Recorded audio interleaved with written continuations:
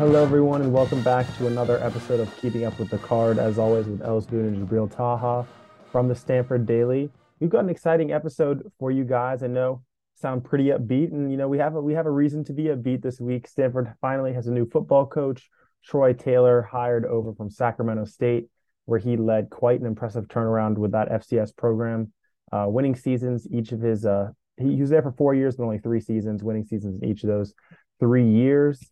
And they just lost in the FCS quarterfinals in a shootout. And then Incarnate Word, I think it was like 66 to 63. He's known as an offensive mind. Hopefully, we will see I know we will see a much changed offense from what we're used to seeing David Shaw era. Jibril, what were your thoughts on hiring Troy Taylor? Well, it's a solid hire. I mean, there's a lot of upside to it, and it's not a super splashy name yet. I know a lot of Cal fans wanted him to be their next head coach whenever Wilcox leaves that program.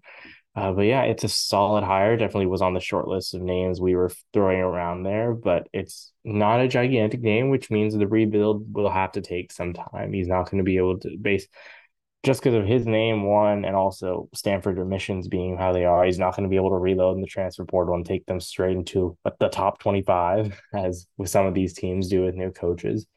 Um, he has a program that's in a really bad shape right now. It's at the depth, it really can't get much worse for Stanford.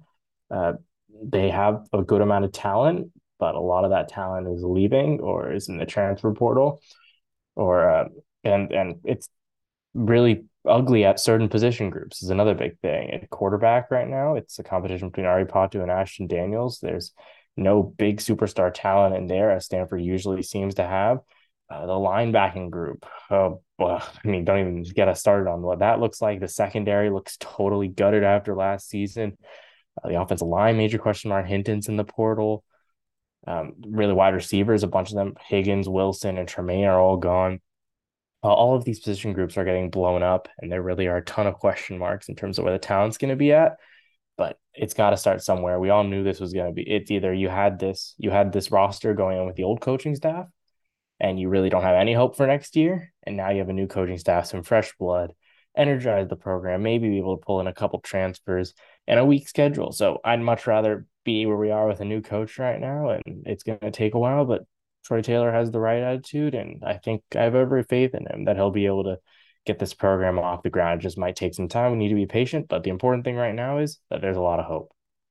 Yeah, I agree with you on that, Jibril. I also have a lot of hope for kind of this new era, the Troy Taylor era. I think that, he's a pretty solid shot at working out here on the farm. One thing I'm actually glad you brought up, Troy Taylor, of course, is a Cal legend, played quarterback there in the late 80s. And a lot of Cal fans are obviously upset that he is now the Stanford head coach. That's Bernard Muir, his two hires for the Stanford's main two revenue sports, men's basketball and football, both played at Cal, which is just very, very interesting, especially with the rivalry, of course. But it sounds like from within the program, from what I've heard from different players and around campus, is that the players wanted Troy Taylor. He was one of the names that they were excited by, and so hopefully that means good things heading forward, and we'll see if any of the players in the portal decide to kind of withdraw their names, come back. In his press conference, Taylor did say that he's welcoming all players back with open arms. He's not shoving anybody out, making people stay in the portal, anything like that. And he's also said he's going to try to, he's going to attempt to try to land guys from other schools in the portal. So we'll see, how fruitful those attempts end up being. Of course, Jibril, you did mention how hard it is with Stanford's admission standards, especially as it relates to transfers. And so, we'll see if, we are able to land some transfers, because there are some holes in this roster that Jibril also mentioned that we definitely could use some help. Quarterback, a big one there. Tanner McKee declared for the draft in the past week. I mean, I've seen him kind of be listed all over the place in mock drafts and kind of big board rankings. Some have him as a top four quarterback. Some have him as like a number 9 in the top 10. So we will see kind of where Tanner goes in the draft as we get closer to that season, kind of March, April. But as it relates to the Stanford roster, there's a big hole there. I mean, you have freshman Ashton Daniels, sophomore Ari Patu, and the incoming freshman who's going to be reclassifying, skipping his senior year of high school, and Miles Jackson. They'll be competing for the starting job next year, barring us landing a transfer, which we most definitely need. I think if we were to go out and land a graduate transfer at quarterback, I think that would make us a lot more competitive than how we are set to be at the moment. Jibril, you also mentioned the offensive line, a lot of holes there. And I know you kind of ran through the guys, but we're kind of hoping Miles Hinton withdraws his name from the portal, comes back. Walter Rouse could come back for a fifth year. He has not made a public decision as to that yet. That would be a huge boost. Same with Barrett Miller, who's kind of been a stalwart there at one of the guard positions. So we will kind of see defense, of course, a lot of holes as well, but a lot of news to come, especially as it relates to Taylor filling out the rest of his coaching staff. So far, all we have confirmed, he's bringing over his running back, wide receiver, and strength coach from Sacramento State. Troy Taylor will be the offensive coordinator as well as the head coach. He's going to call the plays as he's done his whole career, which I have no issue with. I feel like a lot of Stanford fans are kind of scarred from the David Shaw experience. But I don't think it'll be the same. I think Taylor's a much more innovative play caller. It's a exciting style of football, style of offense. And then kind of the other coach he named, he's bringing an O-line coach over from the Indianapolis Colts, Clayton Adams. For the last couple of years, he's been the tight end coach for the Colts, and he also was the assistant offensive line coach for the Colts before that. So some pretty impressive pedigree there. Adams has coached in college before. He was the co-offensive coordinator and O-line coach for Colorado a couple of years ago. And yeah, so I think the staff is kind of shaping up, at least in the offensive end. We don't have a single defensive coach yet. In his press conference, he said he's going to go out and look for a legitimate defensive coordinator to bring to Stanford. Jibril, do you have any thoughts kind of on the staff as it continues to fill out, and also some of the names from the previous staff that have kind of already announced that they have not been retained going forward? I think the Clayton Adams hire is a great one. Someone with NFL experience doing pretty much the same thing at a lower level. So I think that's fantastic, and I'm surprised by that. But also, it kind of makes sense. He has roots in college. Also, the Colts staff might very well have a shakeup this offseason in the NFL. So might as well get your job secured now if that could have been part of his thinking. But regardless, it's a huge win for Stanford, I think. I don't have any issues with him bringing up a few guys from Sacramento State. Sacramento State defensive coordinator has been promoted to head coach, so that will not be coming with him to Stanford.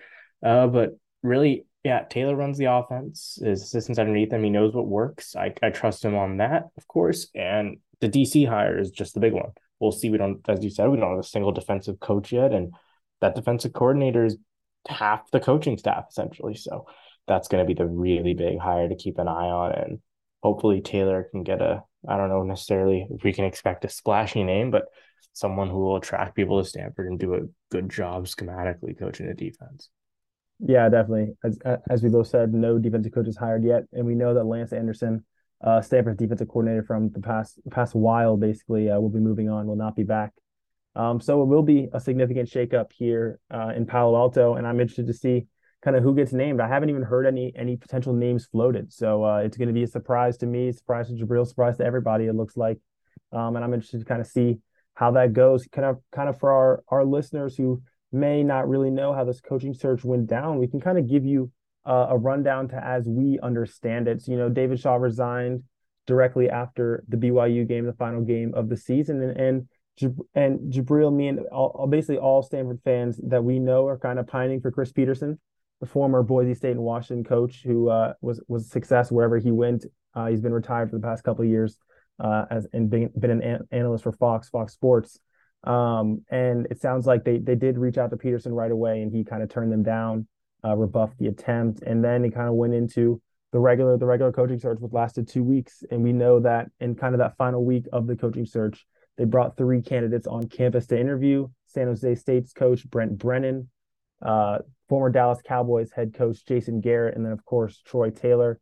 It seemed like it was going to be Jason Garrett for a minute there. There was a day where we were prepping for Jason Garrett to be our head coach. He was on campus, and then he tweeted publicly that he would he was not going to be the next Stanford head coach, and so kind of left Troy Taylor to be a foregone conclusion. But Jibril, do you have any thoughts on kind of how the coaching search went down?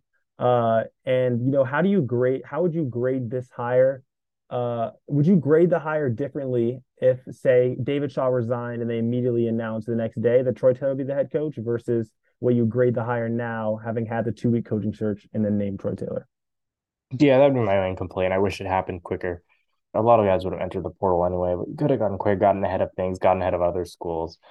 So yeah, I wish it happened quicker. I think I'm a little disappointed we didn't get a bigger name. Obviously, Troy Taylor can do a very good job here, and it's a very solid hire that no one should be complaining about. But yeah, I was hoping for a Peterson, maybe hoping that they pull a Dave Aranda or something.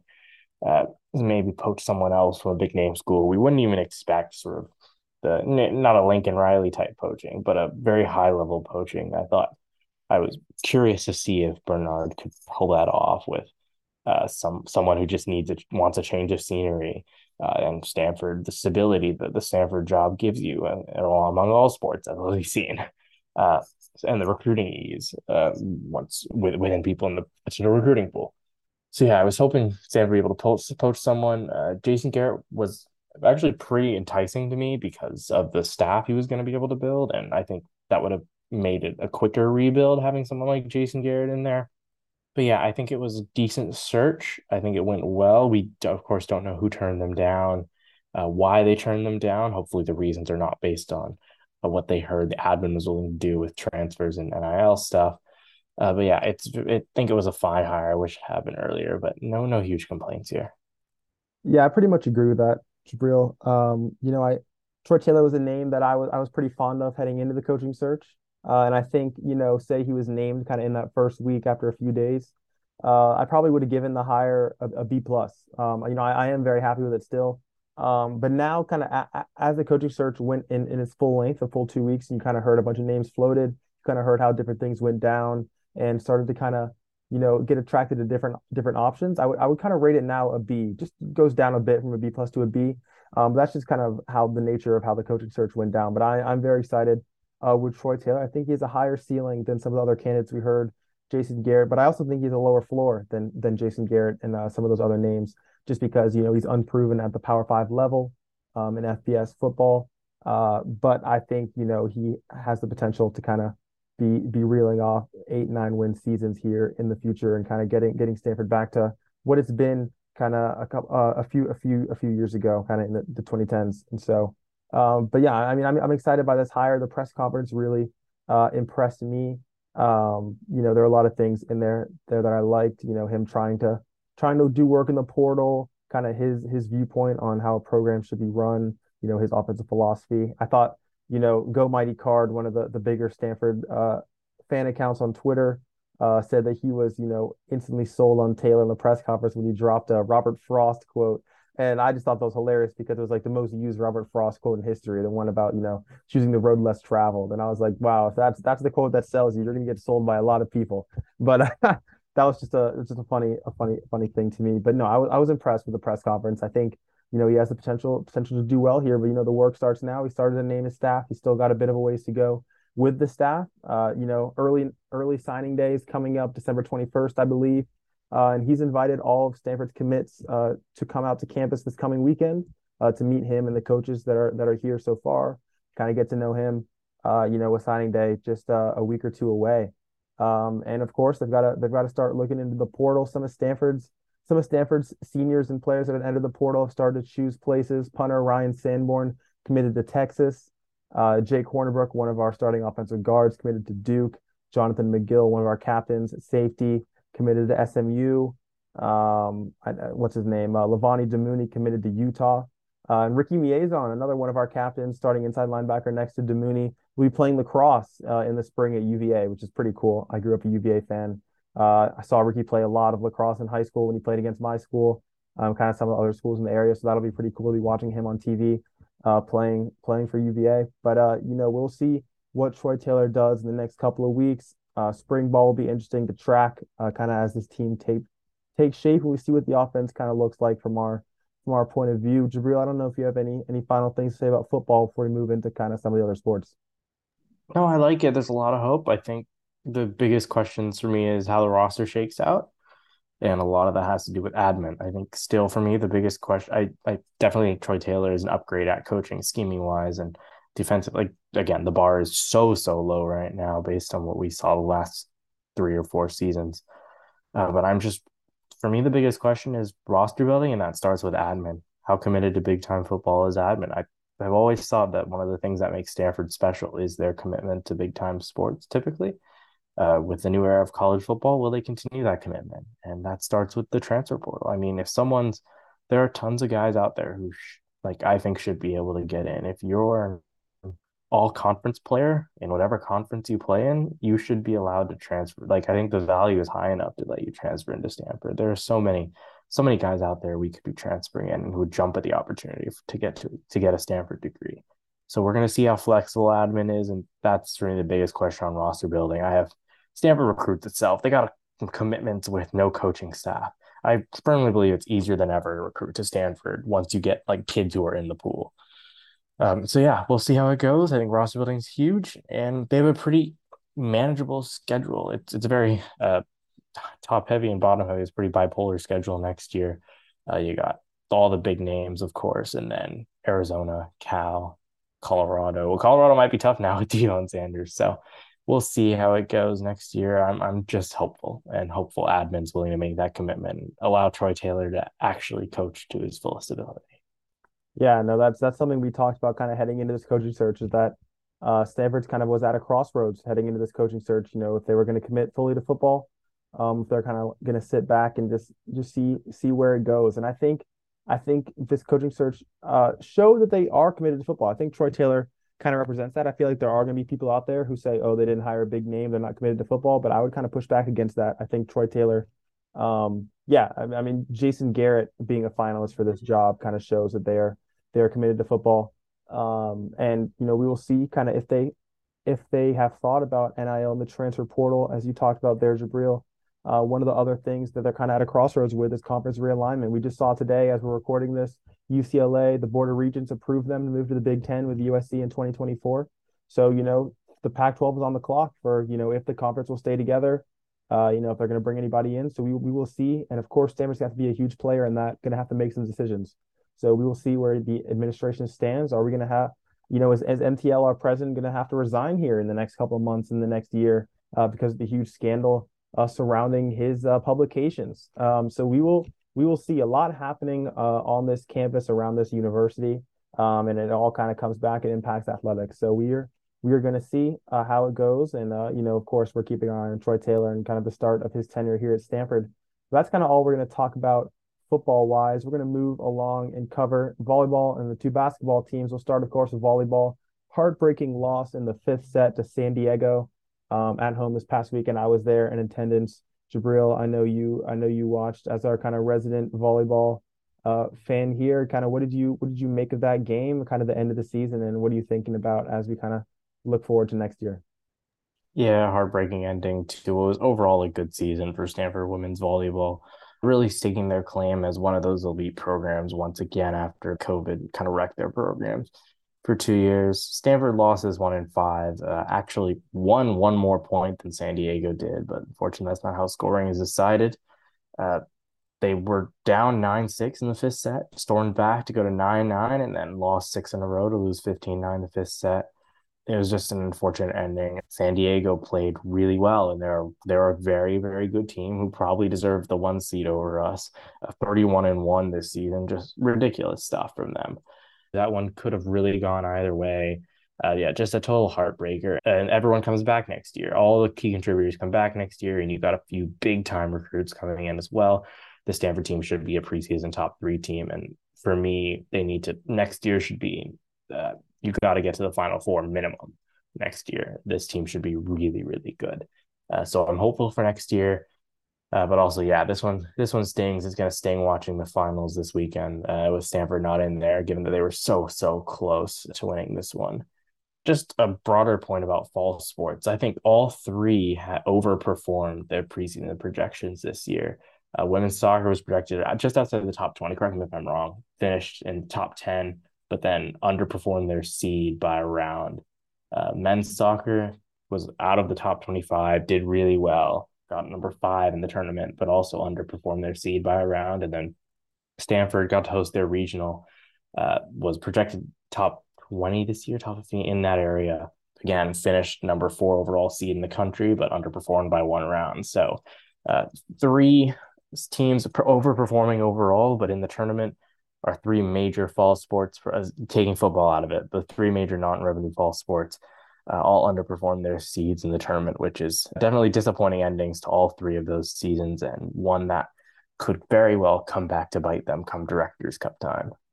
Yeah, I think that's a very interesting point you raised there, Jibril, that those three teams outperformed their preseason expectations, but then kind of as the season went along, they ended up underperforming their postseason expectations, which really hurts us come Directors Cup time, end of spring.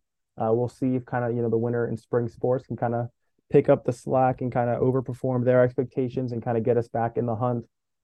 Stanford had a very long Directors Cup winning streak, and then Texas has taken it back-to-back years, but it's not looking good right now for Stanford to kind of recapture that title. We're gonna have to see, but yeah, I mean, both the soccer teams disappointing penalty kicks losses in the NCAA tournament. Volleyball, of course, losing in the Elite Eight to San Diego, as we just talked about, and kind of moving along, talking about men's basketball first. They're in the middle. They're finishing up the 2 week exam break, and they did have two games though since we last recorded this podcast, losing their first two Pac-12 games. UCLA and Arizona State. Team now sits at 3-6, 0-2 in the Pac-12. This coming weekend, they've got two games, Friday and Sunday. On Friday, they're hosting 1-7 Green Bay. And then on Sunday, they travel to Dallas, Texas to take on the University of Texas in a neutral site game. But I mean, it's not really a neutral site game. You're playing Texas in Texas in the Mavericks Arena. And kind of, Texas is a top 10, top 15 team in the country right now. And of course, all the intrigue with them. Their head coach, Chris Beard, just arrested a couple nights ago for beating up his fiance. Terrible incident there. And he's been suspended indefinitely by the university. So he's not expected to coach on Sunday. He did not coach in their last game against Rice yesterday. So that'll be interesting. Playing a team without their head coach, a very good team at that. Jibril, I know we just talked a bit about the Texas situation, but kind of going back to the UCLA and Arizona State games, what did you see there? And, kind of what have you made of this kind of inauspicious start for men's basketball? 3-6, no good wins, but also no bad losses. Every team they've lost to has very respectable campaigns going on, kind of sitting in that tournament picture, quad one, quad two losses. What have you made of things so far? Yeah, it's been a thoroughly disappointing start. There's no other way to put it. UCLA was a disaster start to that game, down 17-0. It looked like DTR was trashing the Cardinal defense with that score line. We saw that again this year. But aside from the football score comparisons, it was just a terrible game. And Arizona State they didn't get killed and it was close at the end. But what we've seen all year long is that Stanford has awful offensive first halves. And they really don't play confident basketball unless they're down double digits. They can get it back to single digits. They don't quit. They get back to single digits. And then they just absolutely lose all confidence, whether it's mental errors, whether it's not creating any open looks, not making any shots, turnover after turnover. It's just whenever a game's competitive, they don't play good basketball. It's really unfortunate. And yeah, I know you say they don't have any good wins. They don't have any respectable wins, to be honest. All three of their wins are quad four or they're 0-4 quad one. Fine.